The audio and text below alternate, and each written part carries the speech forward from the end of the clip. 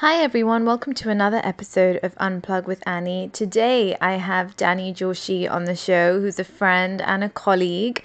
Danny got his foot in the industry door as an intern in the press department of Sony BMG in 2005.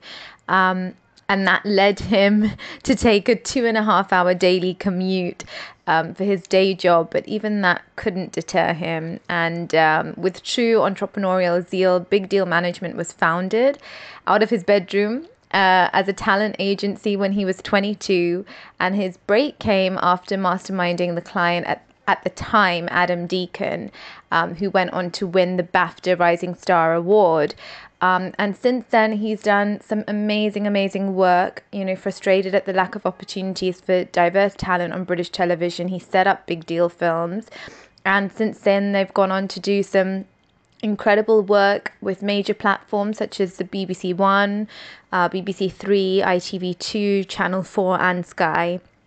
He's currently managing Hamza Urshid, the YouTube star, and he is the face of Little Bad Man, which is the new children's book, which is out, and of course the Bad Man series on YouTube. So he's doing some incredible work, truly a force to be reckoned with. It's going to be a good chat. Hey Danny, welcome to Unplug with Annie. Hey, thanks for having me. How you doing? Yeah, really good, really good. It's good to see you. I've never done a Zoom chat before with you, No, but we've done office chats. We've done Waterloo Bridge chats. We've done yeah, award chats. We've done One Bit Things party chats, but we've never done a Zoom chat. we've never done a Zoom chat. But like desperate times call for desperate measures, I guess. I appreciate your desperation. No, I'm just joking. Um, but yeah, no, I wanted to start by like understanding a bit more about your journey, especially how it started, because I mean, you have your hands in many pies and you're doing super duper like amazing work, collaborating with so many different platforms, helping so many different artists. But in terms of how the journey started, I think that would be really interesting. So I know that you interned with Sony. So talk a little bit about that to begin with. Okay, cool. So my degree at uni was music industry management and marketing. So I always wanted to get into entertainment, but my thought process back when I was younger was always that I'd be in the music industry. And after I'd finished my second year, I was on the train back to Kent, where my parents live, for the weekend, and I got stopped at Victoria Station, right? And the police stopped me, and they did a terrorist search on me. And this was in 2005, right? And they did a search on me because I had a beard. I actually had a goatee then, actually, and they held me for 2 hours, and I missed my trains. So I got the final train at 9 o'clock. No, sorry, at 7:30, and I got back to Kent at 9 o'clock.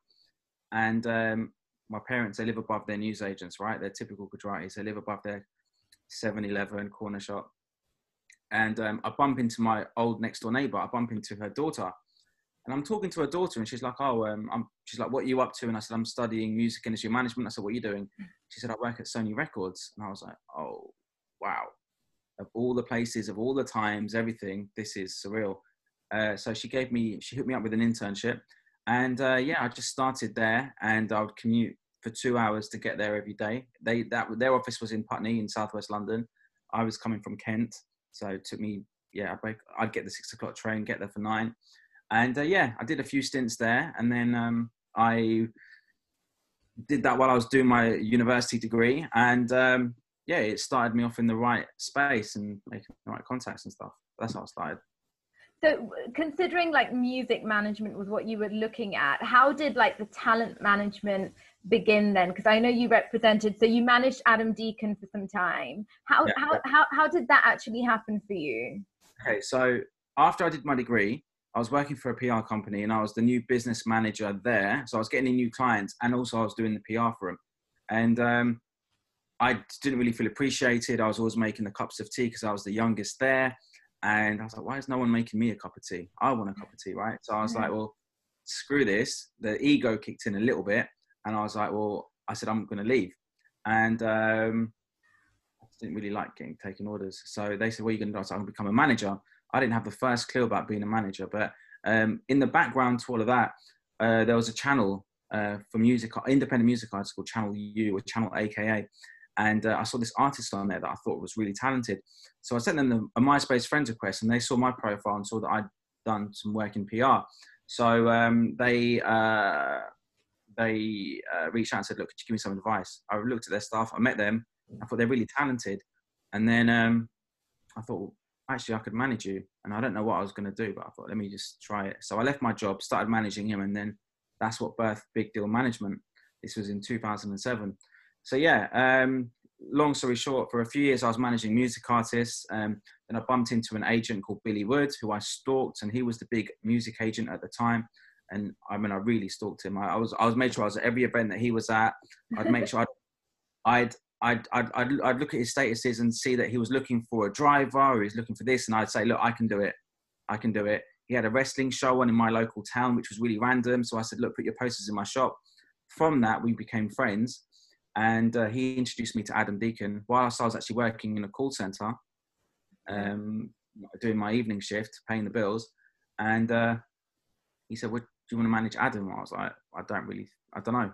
I can meet him. So I met him the next morning, 11:30. 12:30, I was his manager. And 1 o'clock, I was wondering, what the hell how am I doing this? How do I manage actors? I just learned as I was going along.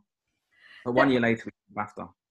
Yeah, I know. It's an amazing story. But like looking back on it now, off the back of what you've said, do you feel like it was because you were prepared to go that extra mile? Do you think when it comes to opportunities open up to those who are willing to persevere and go the extra mile? Absolutely. I knew early on that no one was going to give me anything. I knew that from the get-go. I didn't have any contacts. I wasn't in any circles. I didn't have any of that stuff. So I knew, but what I did have is a big mouth and an attitude of just being persevering through it. So that was really my weapon of choice, just my drive and my perseverance. And also just being ignorant and naive enough to think that why not? Do you know what I mean? I didn't really let wisdom, and everyone else around me had wisdom. I didn't really listen to that because I was ignorant. I didn't really listen to the what ifs because I just stay away from that entirely. So I just convinced myself I was going to do it. And I didn't always know how I was going to get there, but just small steps. One email, one MySpace message, one message on Facebook, all of these little things, being at every event, saying, hello, hi, my name's Danny. All of these little things were my weapons. So I didn't ever feel like I was at a disadvantage, if that makes sense. Yeah. I was perfectly able with what I did have. As little as it was enough for me to get to where I needed to get to and accomplish each stage that I needed to get. If that makes sense. Yeah. So when you founded Big Deal Films, I know that it was founded partly out of this frustration of, seeing a lack of British Asian talent being represented as well. In like, your mainstream TV, etc. But how did you feel growing up as a kid? Was that like lack of representation really apparent? And like, did it make you feel that? Because I know from an actor's perspective as well, like, I spoke to Umbreen Razia the other day as well for the podcast, and interestingly, she also said that growing up, like, when it came to like finding a monologue, it was like, well, whose monologue do I pick as the British Asian actress? You know what I mean? Yeah, no, for sure. There wasn't many options. When I was growing up, we only had Goodness Gracious Me, right? Yeah. And that was our only representation on any kind of mainstream TV. I don't know if I can't say that I had this chip on my shoulder from early, because I just was just cracking on. But I noticed there was nothing there. So when, for example, Jay Sean came out, it wasn't just TV that I was looking at. Anytime I saw an Asian in the mainstream, that was enough of an inspiration or motivation for me to want to branch, go to the next level and look at their journey and be inspired by that and think, okay, if they've done it, I can do it.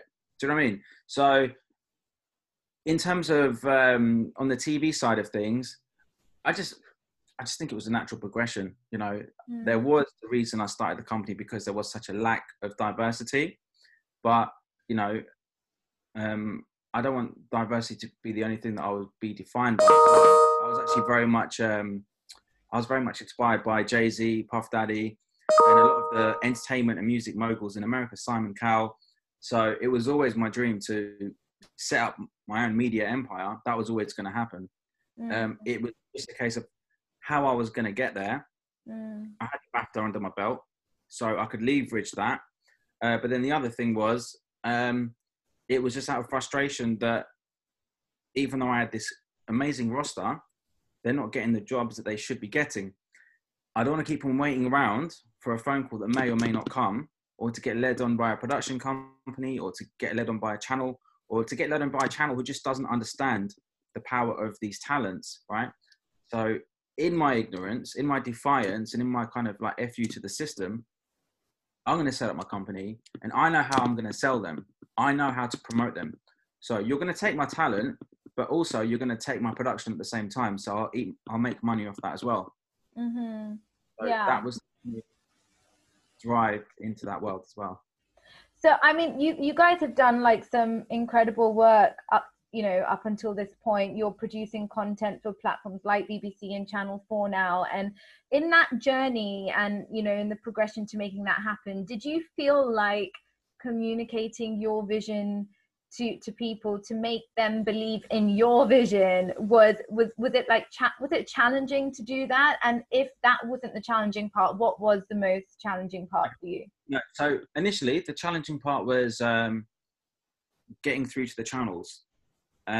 Before I even started the production company, I remember going into the BBC with Hamza, and they said, the commission said, "You've got more views on your channel than we have in ours. How do you do it?" And the conversation stopped at how do you do it and let us know. The conversation didn't progress to, you're doing amazing. You've got amazing views. You've got this whole audience that you've plugged in and engaged. Come to our channel and let's see what we can do. Let's see how we can collaborate and do that. And the conversation didn't go where I wanted it to go. It was a very frustrating meeting. So that was an incident in my head that I thought, okay, something needs to change.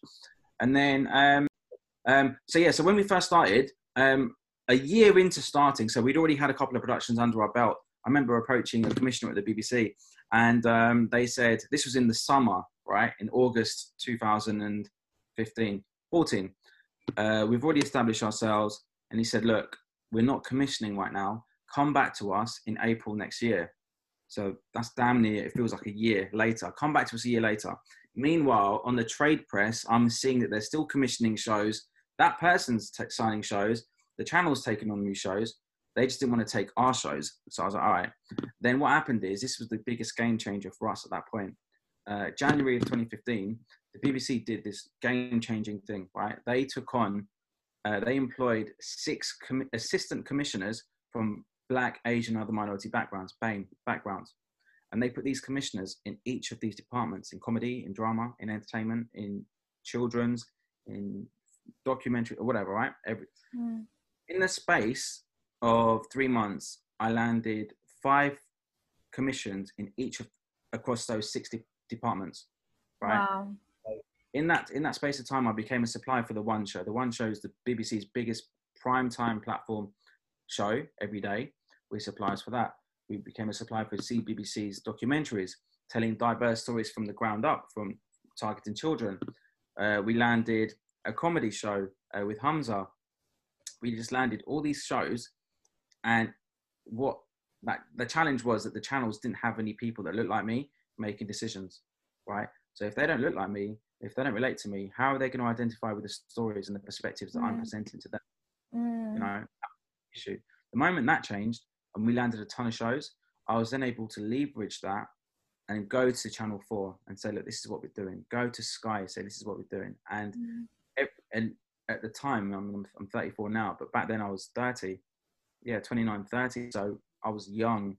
So that's me being young also worked against me initially as well. And it still does, because I'm the youngest. I think I'm the young production company owner that's doing bits right now. So yeah, that worked against me. But our shows, you know, my catalogue of shows back up my lack of experience. Yeah. And so how did that kind of collaboration with Hamza begin? So Hamza, he's like an incredible talent. Obviously, you've been representing him for a while. He's got a huge fan following of his show Bad Man, and now, a children's book author as well, and you've done the Bad Man series.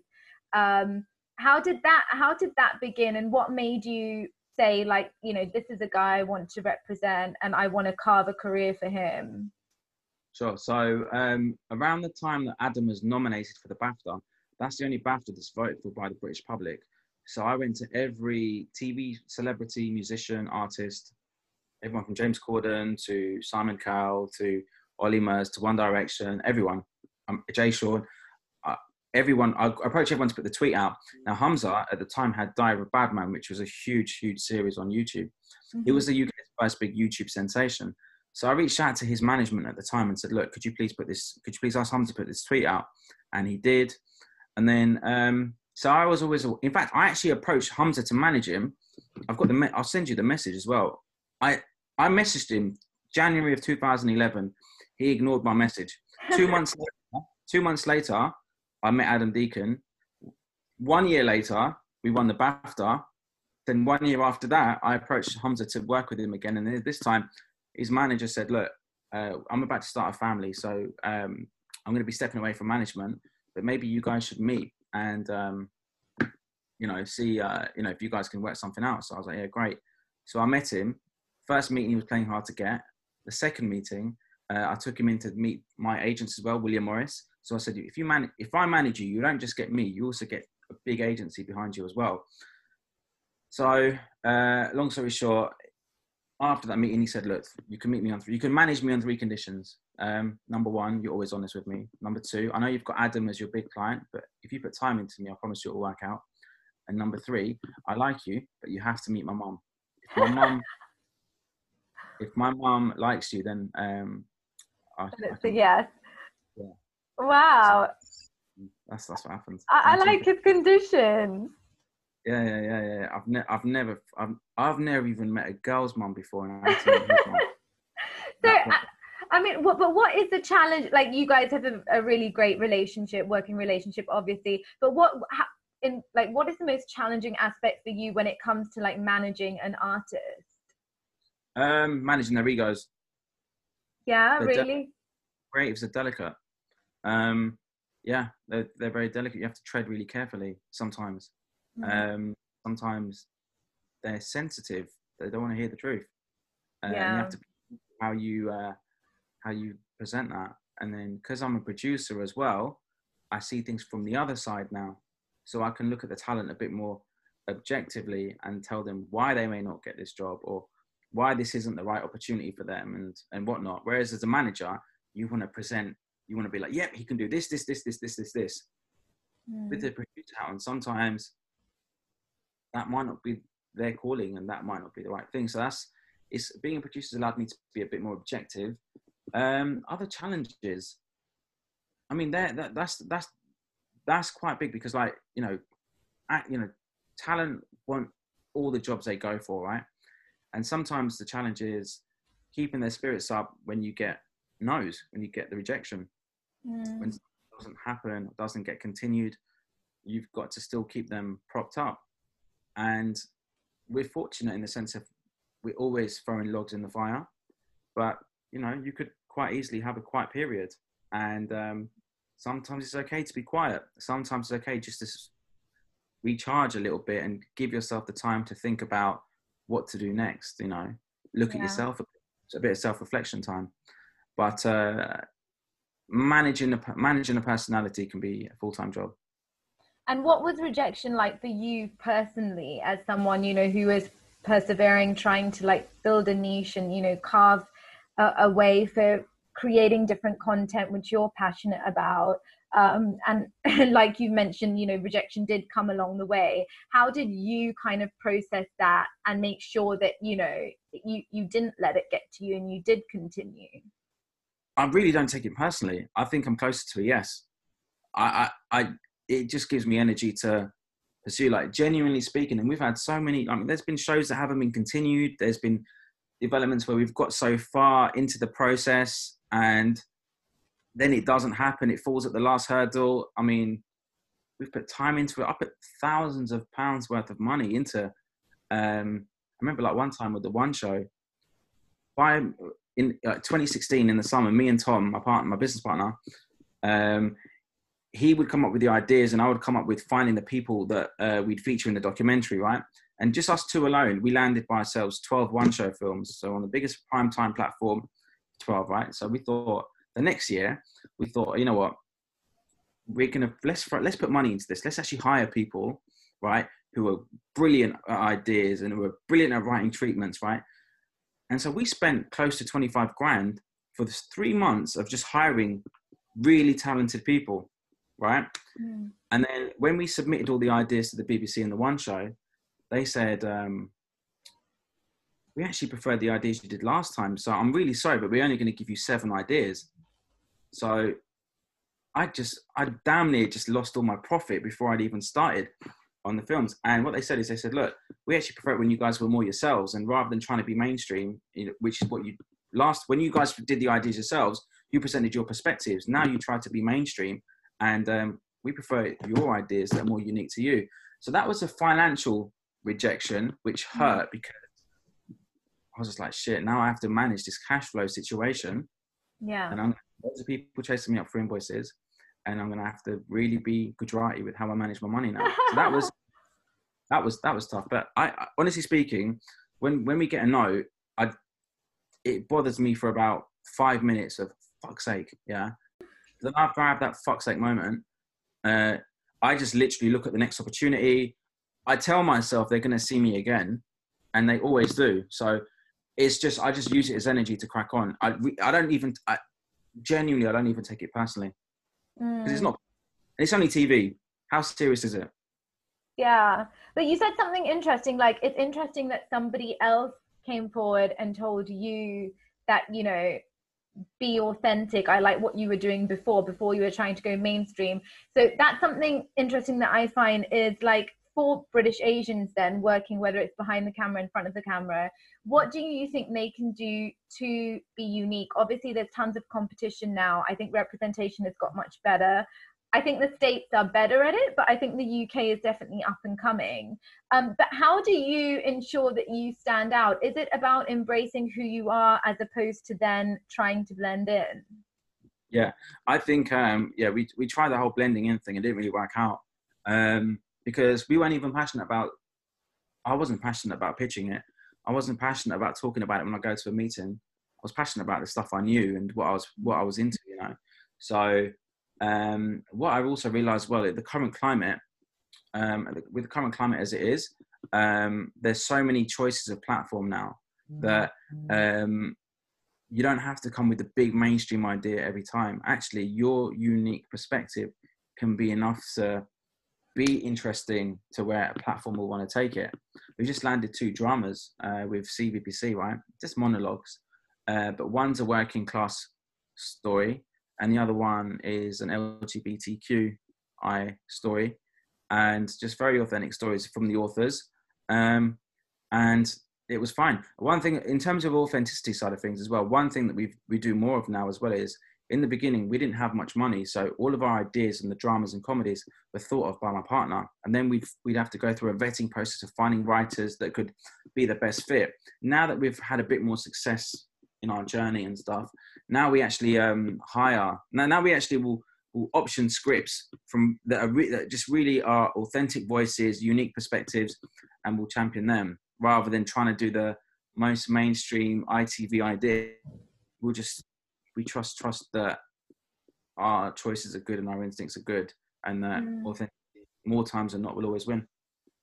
So, and what stories do you, and of course Big Deal Films, find interesting? What are the kind of stories that you want to share?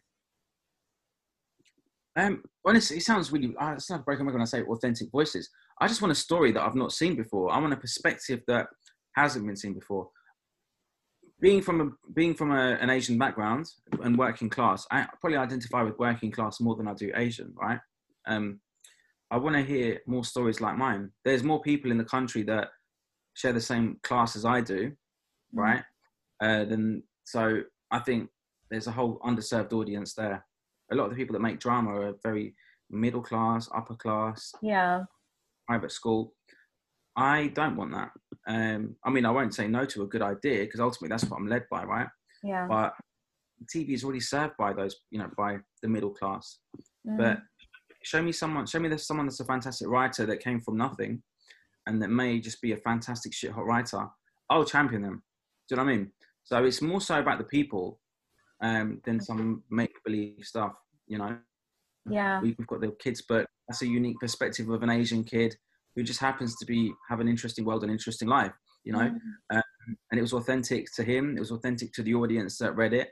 And so I don't have too much of a strict requirement. It's just, are you talented? Number one. Can you tell a good story? Number two. And number three, give it to me at a good price. Of course.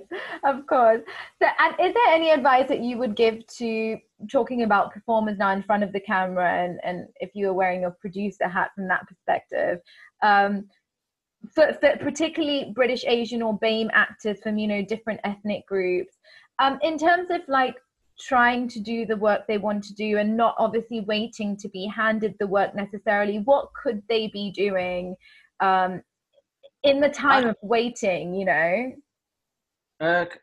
I'd collaborate with other writers. I find out who the top writers are and collaborate with them. And there's no right or wrong approach here. It's just a case of, I'm not going to say you have to be really target specific. No, you've got to just like put that net out and just see what sticks, right? So I'd absolutely be approaching writers. Love your work. If you're writing something, please think of me, right?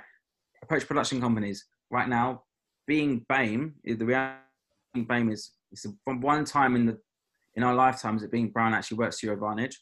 Yeah. Find who the casting directors are, who are the ones casting these shows. Make your relationships with them. There's one thing that I'm okay at, it's my relationships, and that's always been my weapon. So I would apply that everywhere, especially if I was an actor or an actress. So make friends with casting directors. Yes, obviously shoot a bunch of scenes and shoot your monologues and stuff. Great. Service them out, you know, put them to the casting director. I'd be hitting up a casting director once a month if it was me. I'd also be working with writers, and actually, if I was a performer as well, I would be exercising my writing ability. Right? I wouldn't. Maybe it's just my personality, but I wouldn't be content with only being an actor. Yeah. Right? I don't think you can be content with only being that, because the choices are so not in your favor. The odds are absolutely not in your favor. That you need to take a step back and be clinical and look at yourself through the eyes of the person buying off you. What's your special weapon? Your performance? Okay, great. The numbers game you have to go through to get that role, and the luck and odds and you being on your best game that day, and the person who's the casting director is looking at you, and you have to hope they're in the mood and they get it and they're in the vibe. There's so many odds. You've probably got a better chance of being born, yeah, and winning that race than you do of getting a role, right? I mean, that's what I would tell myself, right? I'd prepare myself for that harsh reality that no one owes you shit, right? Yeah. So, how am I going to make myself stand out? All right, so I'm going to exercise my writing side. I would set up a production company. Why not? What did I do that's so special? I didn't even go to fucking film school. What am I doing here? I employ people from Oxford now, right? What did I do different? I just set up a company and just collaborated with people that were smarter than me, or that had skills that I didn't have, but then I have skills that they don't have, you know? Yeah.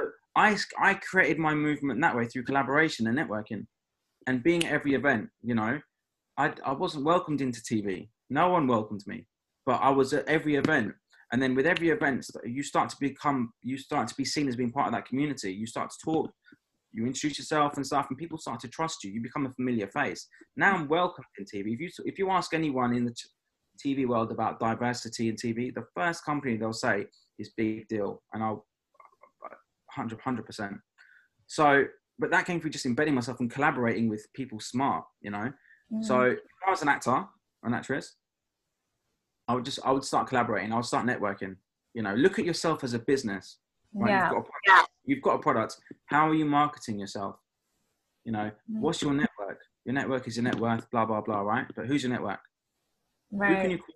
Who can you call upon? Who is going to call upon you? What value are you adding to the other person, right? I know that if someone asks me a favor, okay, I've carved out enough of a niche for myself where if someone calls me for something, I know it's because they think I can add value. You as an actor, where are you adding value?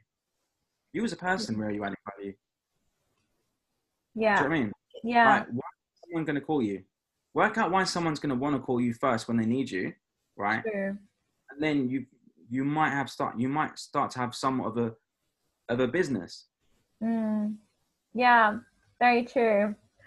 Well, thank you for coming on and sharing some of your wisdom. Awesome. Thank you. Thanks again. Yeah, have a good one, yeah? Good seeing you. Bye. That was the end of an episode on the series of Ignite. I hope you continue to tune in every Sunday for a brand new episode with a brand new guest. This series is super close to my heart, being with fellow creatives, so I really hope you enjoy it. Stay updated with everything Unplug with Annie on the website, of course, and the IG page and Facebook page, Unplug with Annie.